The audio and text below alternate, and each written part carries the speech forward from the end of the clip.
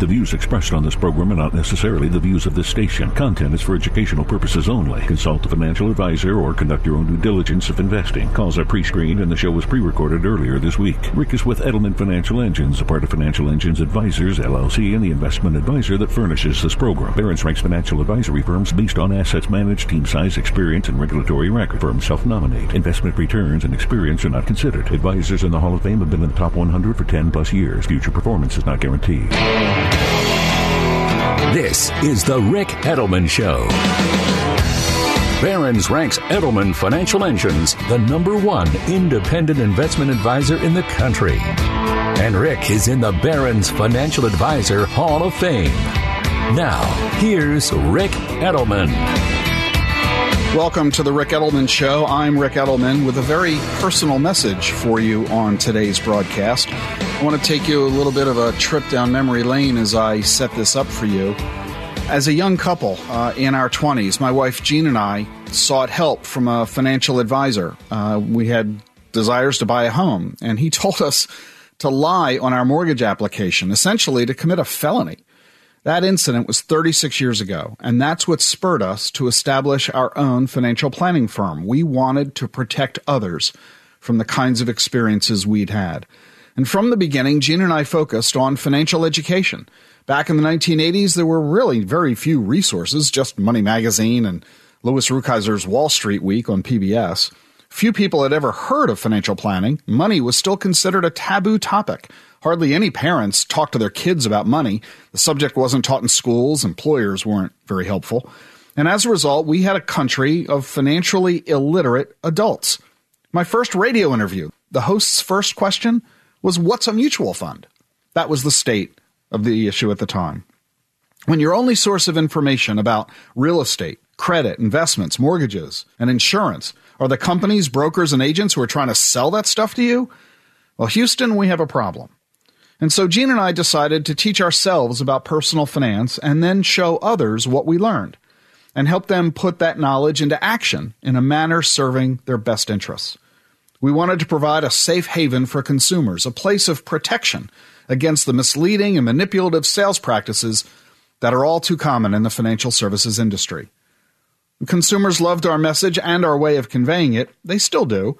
Edelman Financial Engines is now the largest, and I'd say the most prestigious, independent RIA firm in the nation. We're managing $270 billion for 1.3 million individuals and families throughout the country. And of the top 5 independent RIAs, Edelman Financial Engines is bigger than the other 4 combined. In fact, we're not just the biggest, we're also the best, ranked #1 for quality by both Barron's and Consumer Reports.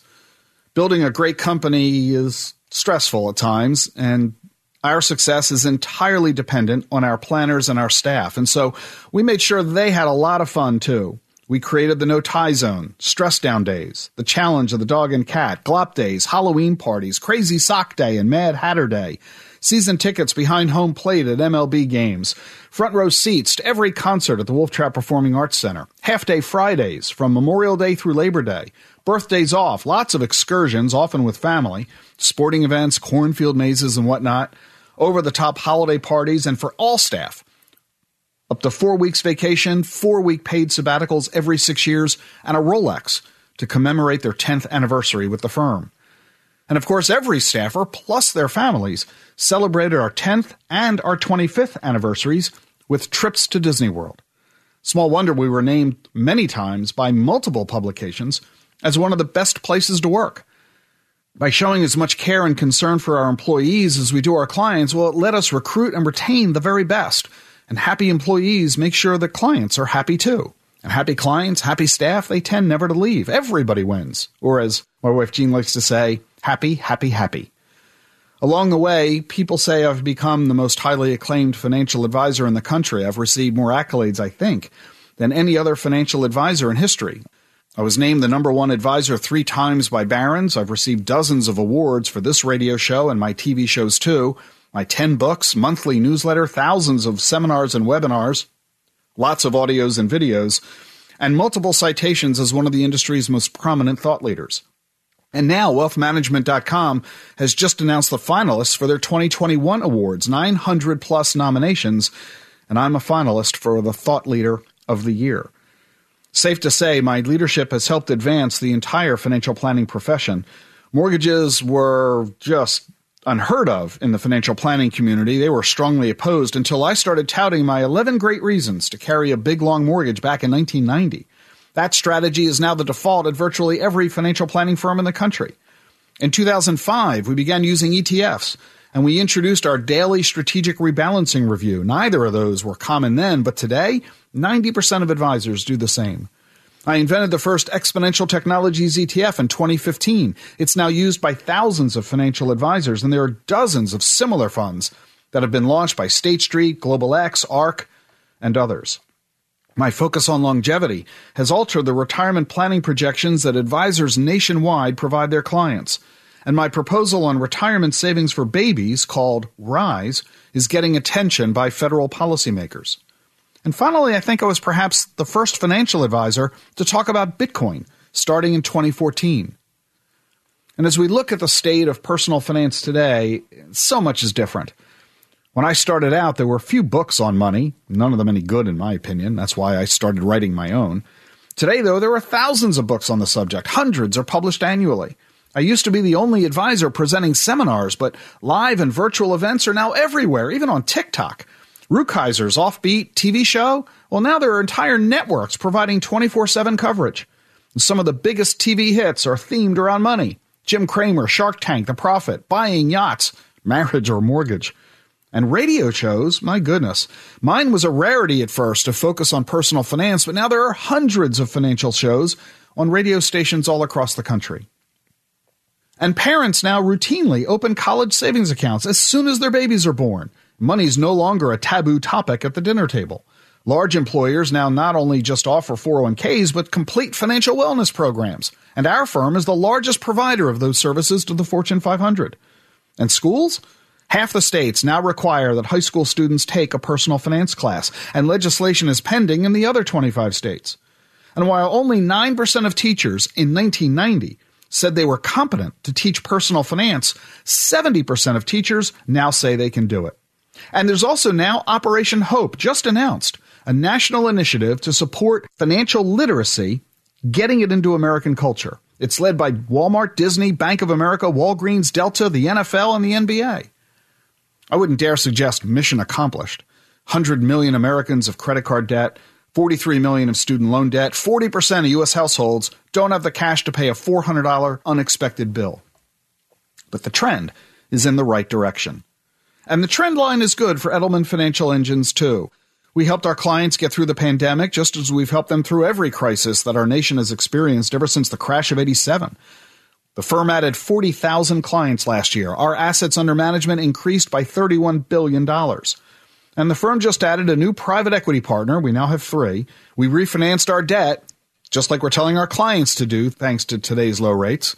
And with 1,500 employees nationwide, serving 1.3 million clients, our talented and dedicated planners and staff are managed by the firm's experienced and capable team.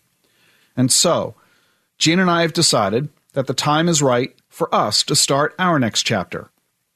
I'm ending my employment with the firm, and this fall will air the final episode of this radio show. The firm has asked me to stay on the board of directors, which I'll do.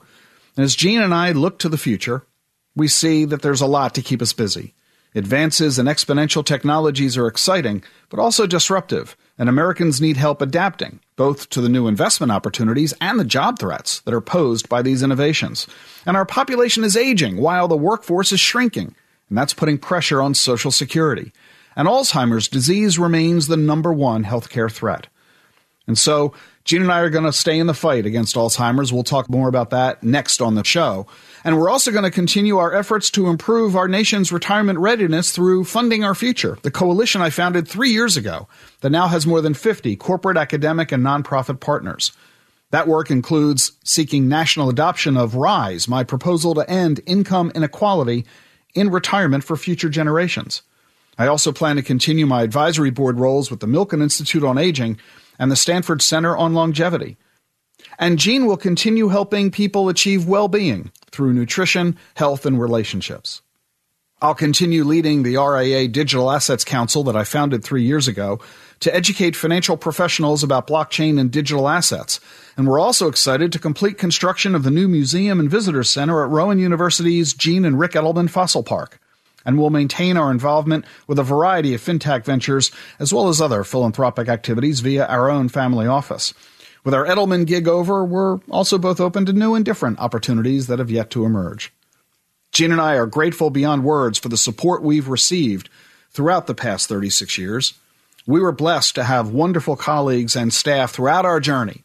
And when we return on the show, I'm going to mention some of those names for you because they're certainly worthy of the recognition. And I'm going to tell you about my future, which is going to be filled with Alzheimer's research, focus on longevity, trying to resolve America's retirement inequity and retirement readiness problems. So we've got a lot more to share with you as we begin the first of the last episodes of The Ric Edelman Show. Stay with us for more. You're listening to The Truth About Money.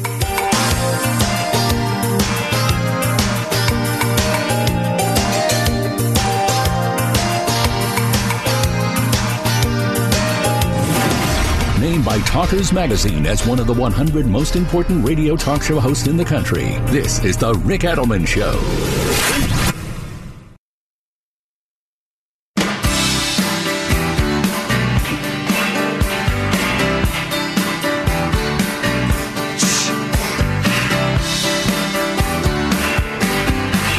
Welcome back to The Ric Edelman Show. I've just announced that this fall will be the end of The Ric Edelman Show after nearly 30 years on the air. Just this week, Talkers Magazine named me one of the 100 most important radio talk show hosts in the country, the Heavy 100. It's the 5th time I've been on the list, and at number 65, this year is my best ranking ever. It's been a wonderful experience, and it's nice to go out on top. And over these past years, Gene and I are so grateful beyond words for the support we've received in the development and growth of our company, Edelman Financial Engines. We were blessed to have wonderful colleagues and staff throughout our journey, including Ed Moore, Renee Chase, Leslie Roberts, Christine Cataldo, Joe Battazzi, Will Casserly, Lisa Cornack, Denise Kelly, Sue Harp, Don Conti, Carol Roberts, Carol Doyle, Denise Newhart, Kathy Ellis, Catherine Smith, Mary Lawrence, Jeff Douglas, Jim Baker, Susie Fenton, Rosa Zedeker, my entire FIT team, Pam Becker, Mitch York, Christy Nader, and many others. Dozens are still with the firm, too many to name, including just about all the financial advisors that I've hired over the years. And to our many partners in the media, I'm so grateful, including most significantly Rick Fowler, my radio show's producer of this entire era, as well as Gail Ross, my book agent. I want to particularly thank all the radio stations, the program directors, and the staff at all of our affiliates across the country, my book publishers, my TV producers, especially Russ Hodge, and the great many editors, reporters, columnists, and writers I've worked with everywhere. I thank them all for their ceaseless efforts to raise the level of awareness about personal finance for American consumers. I want to highlight Bill Urbach, John Wagner, Mike Tegler, Janice Ockershausen, Jim Gallant, Tom Bresnahan, Chris Berry, Chris Kaur, Bill Trumbull, John Matthews, Dave Kimber, Lillian Brown, Pat Lawson-Muse, Sally Heldrick, Cliff Webb, George Ball, Paul Wyrick, Oprah Winfrey, Diana Cantor, Gary Perlin, R.J. Shook, Chip Rome, Sterling Shea, Matt Bartell, John Begany, Ray Kurzweil, and Ken Dykewald.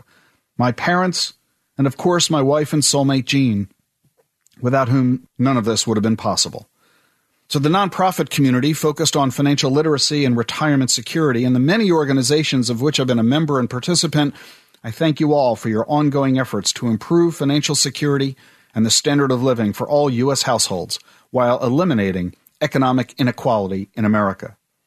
And to my friends and colleagues throughout the financial services industry, thank you for embracing me and my ideas, many of which were initially deemed radical or controversial. Your dedication to move the profession forward has impacted every client and every financial advisor in the country. And to my fellow financial planners within the firm, who I've been spending a lot of time talking with this past week, keep doing what you're doing. Your commitment to your clients is what makes you special, and you're improving the lives of a great many people who are forever grateful for your sage advice, your care, and your support.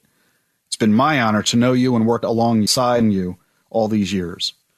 And to the staff at Edelman Financial Engines, Thank you for your consistently high level of service and aid you provide to the firm's planners.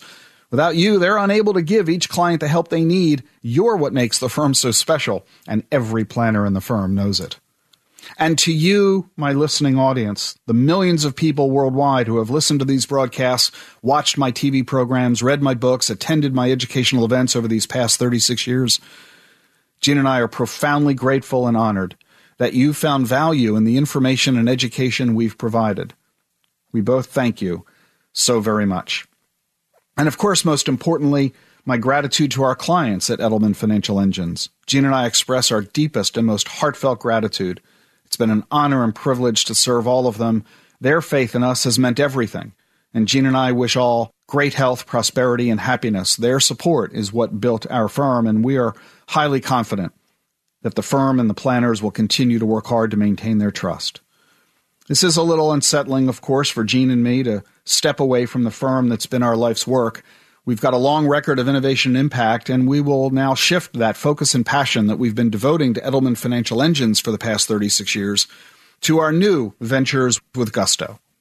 So although we're saying goodbye to our career at Edelman Financial Engines, we're saying hello to all of our new ventures. This is not the end of anything. It's just the end of a chapter. It's the closing of one page and the turning toward another. And increasingly, this is something that we're all beginning to recognize is our future. You know, back in the day, I think back to my grandparents, when they retired in their early 60s, it was because they were going to be dead only a few years later, right? That's the way it was. Retirement at 62 and dead by 65. That's not our circumstances. Today, people who leave their careers in their 60s have 30 or 40 years ahead of them. I just turned last week 63. I'm barely in middle age because of innovations and longevity due to medical science. I'm fully expecting, as are many who research this field, that life expectancy will be 100, 110, 120. At age 63, I'm barely halfway there. And so this is going to be a very exciting next chapter, and part of the work that Gene and I are going to be doing are helping others turn to their next chapters as they leave behind their careers of their businesses and professions. And one of the big challenges that we face is Alzheimer's. Alzheimer's disease remains the number one healthcare crisis in the world. 1 in 10 Americans at the age of 60 develop symptoms of Alzheimer's disease. By the age of 85, it's 1 in 3. And by the age of 90, it's 1 in 2. This is a big deal, and none other than President Biden says so. Here's what he said in a speech in Cleveland on May 27th. You know, if we don't do something about Alzheimer's in America, every single solitary hospital bed that exists in America, as the nurses can tell you, every single one will be occupied in the next 15 years with an Alzheimer's patient. Every one, costing us in excess of $1 trillion. That's a scary prognosis, and my fear is that it's not totally inaccurate. This is why, in addition to being a public health crisis, it's also a public wealth crisis, and why we have no choice but to confront these issues with a great deal of seriousness as we struggle to overcome the challenges of this disease. Alzheimer's disease currently, despite decades of research and tens of billions of dollars of effort, there is today no diagnostic tool. There is no treatment. There is no cure. There is no vaccine. Alzheimer's disease is 100% fatal. And from onset of symptoms to death is an average of 12 years. And it represents one of the most expensive diseases to combat because patients who suffer this illness and related ones of dementia are generally ambulatory. It's merely their brains that are afflicted. Their bodies typically are okay. And as a result, they can turn on a stove. They can drive a car. They can pick up a firearm. And as a result of that, Alzheimer's patients require 24/7 care at an annual cost exceeding $100,000. Family members often give up their jobs and careers to provide care for their elders. spouses caring for each other. And it is a huge economic toll in addition to, of course, the human and emotional toll. And just this week, the FDA has made its decision to approve Edelman, the first new Alzheimer's treatment in 18 years. And that's why there's so much excitement about this new drug from Biogen. It's the first to attack the process, the first new treatment in 18 years. But the FDA's independent advisory committee says there's not enough evidence that it works. And it's going to cost $56,000 a year. That's almost $5,000 a month, in addition to tens of thousands of dollars for diagnostic testing and brain imaging. Medicare hasn't yet said how it's going to pay for the drug and the associated costs, but this is going to be a huge expense to the American taxpayer because most are going to be buying this drug via Medicaid, meaning the government's going to foot the bill, not individuals. Already 6 million people in the U.S. suffer from Alzheimer's, 30 million globally. Those numbers expected to double by 2050, which is why President Biden said what he said. And this is why it is such an extraordinarily difficult subject. And that's why I'm very happy to tell you that next, I'm going to be bringing onto the program Dr. Howard Fillit, MD, the founding executive director and chief science officer of the Alzheimer's Drug Discovery Foundation. He's going to tell us more about this new drug and what it means for you and me. So stay with us for more here on The Ric Edelman Show. 888-PLAN-RIC, online at ricedelman.com.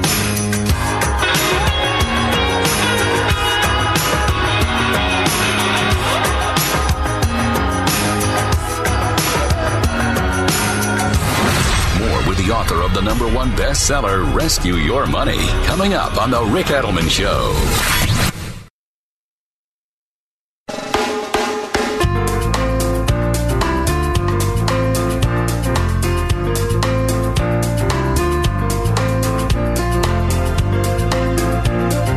Welcome back to the Ric Edelman Show. I just finished telling you that Alzheimer's remains the #1 healthcare crisis in the world. 6 million people in the U.S. already afflicted by Alzheimer's, 30 million globally. Those numbers are expected to double over the next couple of decades. This decade alone, half of all baby boomers are expected to develop cognitive impairment. And we have the news now of FDA's approval of the first new Alzheimer's treatment in 18 years. Biogen stock jumped 38% on the news. It is very exciting. Analysts are projecting that the company's sales of the drug are going to hit $1.6 billion in 2023. And so I'm very happy to welcome to the program Dr. Howard Fillit, MD. He's the founding executive director and chief science officer of the Alzheimer's Drug Discovery Foundation. Howard is a geriatrician and a neuroscientist. He's held faculty positions at Rockefeller University, the SUNY Stony Brook School of Medicine, and the Cornell University School of Medicine. Since 1987, he's been clinical professor of geriatric medicine and palliative care, medicine and neuroscience at Mount Sinai School of Medicine. He's written more than 300 publications, and he's the senior editor of the Brocklehurst textbook on geriatric medicine and gerontology. Dr. Fillit, it's wonderful to have you with us on the program. Well, thank you so much for inviting me, Rick. I really appreciate the opportunity to be here with you. So this is big news. And in fact, as I mentioned, it's the first new Alzheimer's treatment in 18 years. The Wall Street Journal ran an editorial this week. The headline of the editorial was called "An Alzheimer's Breakthrough." Is it? Well, it is a breakthrough for a number of reasons. It's a breakthrough because we finally entered what I would call the modern era of running clinical trials for Alzheimer's disease. This was a very rigorous trial using biomarkers, particularly a PET amyloid scan that could actually identify the pathology of Alzheimer's disease in living human beings and make sure that the only people that entered the trial were actually people that had Alzheimer's disease. And that same scan was used to monitor whether the drug was effective. And in fact, the drug was quite effective in removing the typical senile plaques that occur in patients with Alzheimer's disease that are thought to contribute to the cognitive decline that occurs in the disease. There was some correlation between the removal of plaques and cognitive dysfunction, and obviously it was a good enough correlation that the FDA chose to give it a conditional approval. They didn't reject it. There was some controversy around the 2 phase 3 clinical trials that were done. One was positive, one was negative. And so they didn't give it a unrestricted approval. They gave it a conditional approval requiring that the company do another phase 3 clinical trial to demonstrate the efficacy and further look at the safety of the drug. And I think this was a good compromise in the context of the uncertainty that did exist. It enables patient access. Patients can get access to this drug. It's obviously a terrible, uniformly fatal disease while the research goes on. So why has it taken so long for a new drug to get approved in this area?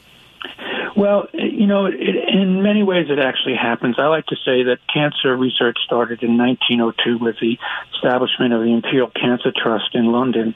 The National Institute on Aging wasn't established until 1975. Senility was thought to be a normal part of aging until the 1970s. So we didn't really get on board with any kind of research until the 1980s. This beta-amyloid protein that is the focus of the Biogen drug wasn't discovered until 1984.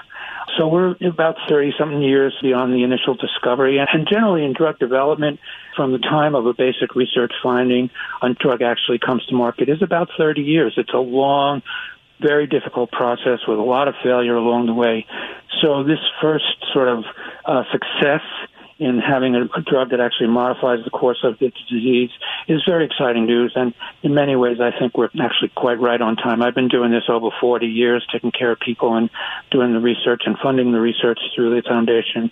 And I've seen us go from a time when we knew nothing about this disease back in 1980 to a time when we really, I believe, know as much about how Alzheimer's disease happens as other chronic diseases of aging like cancer and heart disease. Are there therefore other approvals of other drugs coming in the near future? Yeah, it's a really exciting time. Our foundation has over 35 clinical trials in process right now, and all of them are not amyloid approaches. We're basically taking the scientific strategy of translating what we know about the biology of aging into new drugs for Alzheimer's disease. We're talking about things like inflammation of the brain, which is a hallmark of aging and occurs in Alzheimer's disease and contributes to the progression of the illness. We're talking about many other strategies, vascular, genetics, neuroprotection, and so on. So there's a lot of exciting work going on, over 120 drugs in clinical trials, and most of them, the majority of them, are not amyloid approaches. So what we're going to see is with the development of new biomarkers like this PET scan that ABDF actually helped to develop that enabled the Biogen study to show that there was this critical biomarker to show that the drug actually worked in living patients. But there's many other biomarkers being developed now. We're working with Gates Ventures on a diagnostics accelerator to develop these other biomarkers. And so there's just a lot of excitement in terms of our ability to do these clinical trials now. And I think clinical trials for Alzheimer's disease are really just coming of age now. So we're going to see a lot of breakthroughs. And ultimately, it's going to be like cancer. We're going to have many biomarkers, subtyping people with Alzheimer's according to their blood tests probably and brain scans. And then combination therapies. It won't just be one drug. It'll be like in cancer. People will be on 4 or 5 tailored drugs for their particular kind of Alzheimer's disease. So who is this drug ideal for? Is it for someone who might one day get it? Is it for someone who currently has Alzheimer's? And if so, at what stage? Who should be paying attention to this news and making appointments for their physicians? Well, the clinical trials were demonstrating people with kind of early mild Alzheimer's disease in terms of what we call mild cognitive impairment and mild dementia. And I think those would be the people most likely to benefit. The drug is an IV infusion on a monthly basis with some burden in terms of requiring neuroimaging and follow-up, and there are side effects. And I think those people that were the kind of people that participated in the clinical trial where there looks like there's benefit would be the people most likely to benefit from the drug. The FDA label doesn't restrict the companies to only those people, and people with moderate to severe dementia, for example, might be able to get access to the drug. We don't know how the payers are going to react to this and what kind of restrictions they're going to put around the drug. For example, a requirement for a brain scan and whether moderate to severe patients can get the drug. But the other thing that you mentioned that I think is exciting is prevention, because with these brain scans, we know now, and with blood tests that are actually available on the market, we know now that the disease starts 20, 30 years before people develop symptoms. So it kind of starts in your 50s or maybe your late 40s, and then people develop observable symptoms when they're 75. But so there are prevention trials going on now, including prevention trials using monoclonal antibodies like the Biogen antibody to see if we can identify people in the community who are asymptomatic, who have positive brain scans, they're cooking the disease, and then treating those people to see if we can prevent any kind of cognitive impairment going forward. So prevention is actually doable now with lifestyle interventions similar to heart disease. We know that from studies, managing diabetes and hypertension and not smoking and not drinking too much alcohol and exercising and all those. And we're going to add on medications that will also be like heart disease prevention, lifestyle plus statins, except there won't be statins. These will be very Alzheimer's-specific type medications. So as you mentioned and alluded to, prevention is possible today, and going forward with new drugs, it'll be even more possible. It's interesting that you mentioned the issue of availability. I mean, if we've got 6 million people with Alzheimer's today and it costs $56,000 a year per person, we're talking about an economic challenge that could be insurmountable. So any thoughts on that?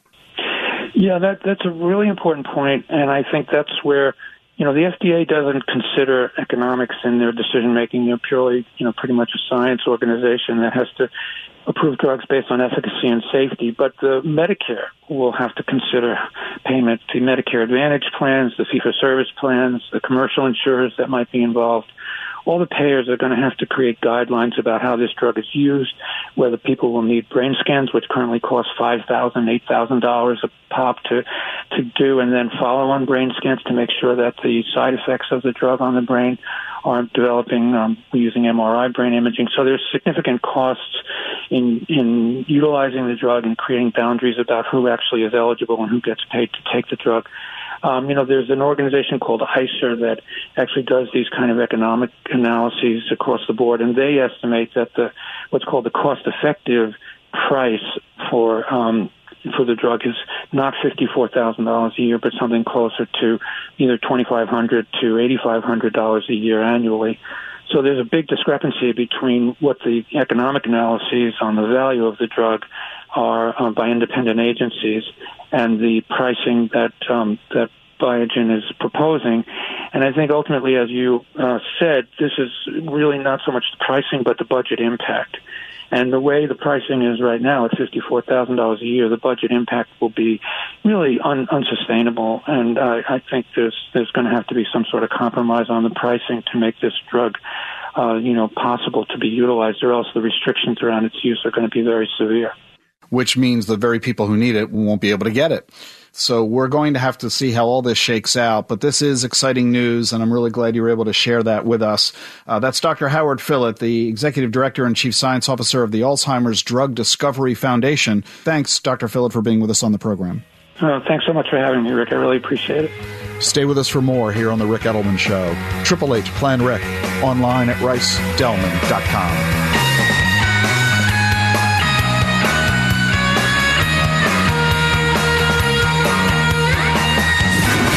For more information on what you need to do now, go to ricedelman.com. That's ricedelman.com.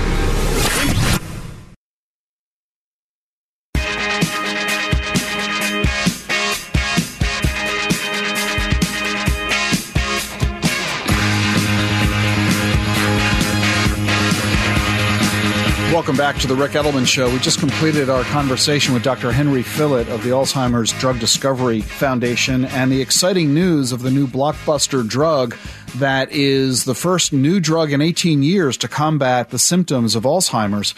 The problem is this drug, as Dr. Fillit mentioned, is a very expensive drug. $56,000 a year, plus tens of thousands for diagnostic testing and brain imaging. Since the majority of Alzheimer's patients are on Medicare or Medicaid, this becomes a government funding issue. There are 6 million Americans suffering from Alzheimer's today. If every single one of them were to take this drug, this would cost the federal government $500 billion annually. I'll be talking about this a lot over the next several months on this program, and it's going to be a big focus for Gene and me long after we stop doing the Ric Edelman Show later this fall. I've had a lot of folks reach out to us this week, excited about our news and sharing their thoughts. I want to provide three of them for you right here. Dr. Ali Hushman, the president of Rowan University, where Gene and I are very heavily involved as alumni. Gene is on the board of trustees. We both are graduates of the university and heavily involved in their activities, and we were very gratified to receive this message from Ali. I've been in higher education in one form or another for the past 45 years. And so it's fair to say that I have come across many, many individuals who are accomplished or so-called smart people who have terminal degrees, whether they're doctors, engineers, scientists, and others. So I have seen and met many, many smart people. And I can honestly tell you that Ric Edelman is amongst the most smart people that I've ever met. The man sees the world and the issues that he deals with in n-dimensional space. He has abilities that is beyond average person. He can see the future better. He can predict better because he can think n-dimensionally. And by that I mean, typical individual basically sees the world in 3 dimensions. Ric has the ability to see this significantly higher number of dimensions. So I really have tremendous amount of admiration and respect for his intelligence, and I wish him all the best. Thanks. We also had the pleasure of hearing from Cal Thomas, the nationally syndicated columnist, a longtime friend of ours, who wrote an early foreword to my very first book. What can I say about Ric and Gene Edelman that you don't already know? You've heard his radio show that caused me to get in touch with him. You've read his books. Perhaps you've seen him on TV. I've had the privilege of knowing Ric and Gene for 3 decades. They are the real deal. While they run a fairly large firm, they always have time for their clients, who they treat as individuals and in many cases friends. Their charitable work is only partially known because they don't brag about it.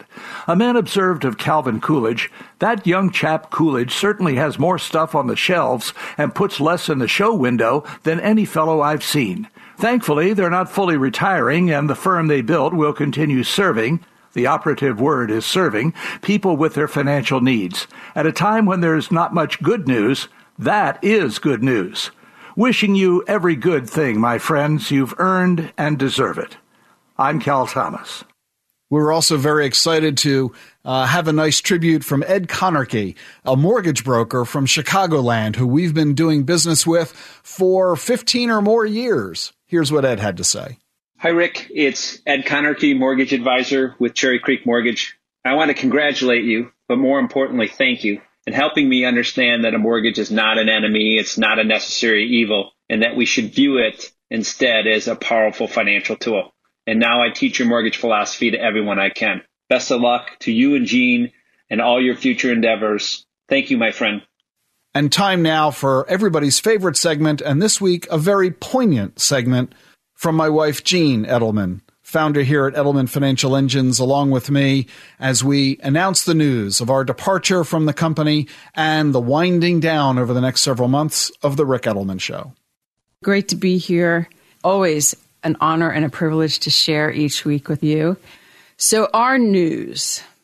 Our company has been our baby, and we love it like a parent would love its child.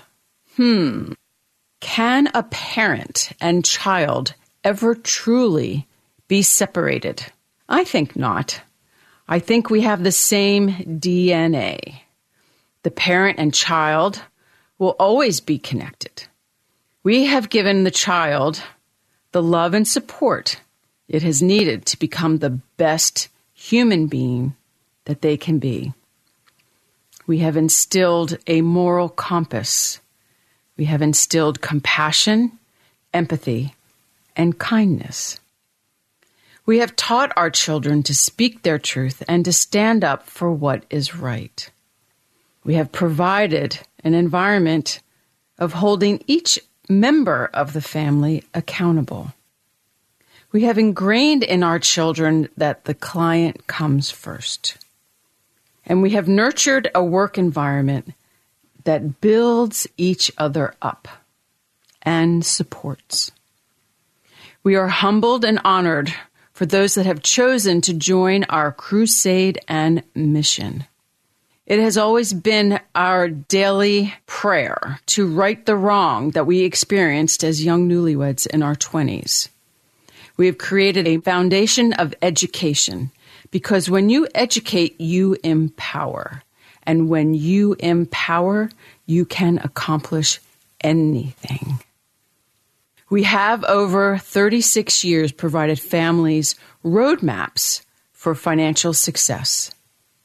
The foundation that we have instilled in our planners and our staff will be our legacy that will live on.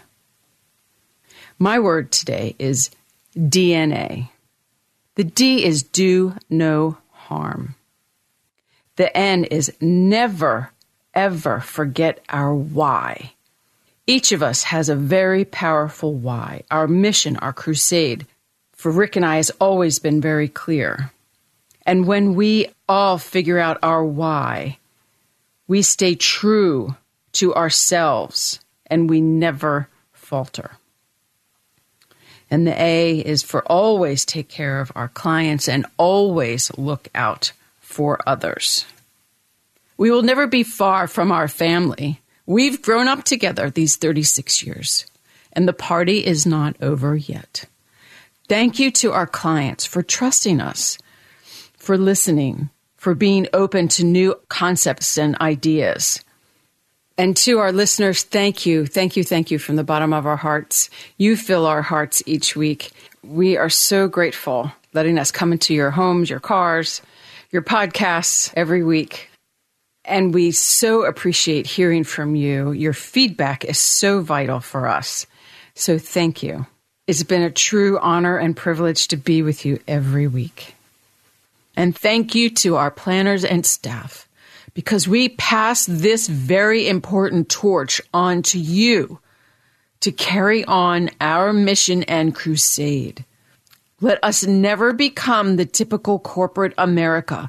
Let us always have a heart and a soul. Let us always, always care for each other and care for and be there for the greater good of humanity and all human beings. I hope you all have a wonderful week. We'll talk to you soon. Thank you, Gene. That's Gene Edelman here on The Truth About Money, 888-PLAN-RIC. Thanks for joining us on the program today. There's a lot more to the Ric Edelman Show this week. Our full podcast online has many additional stories, including my interview with John Rogers Jr., the CEO of Ariel Investments. He tells a fascinating story, including his dad, who was a Tuskegee Airman, in this week's podcast at ricedelman.com. See you next week.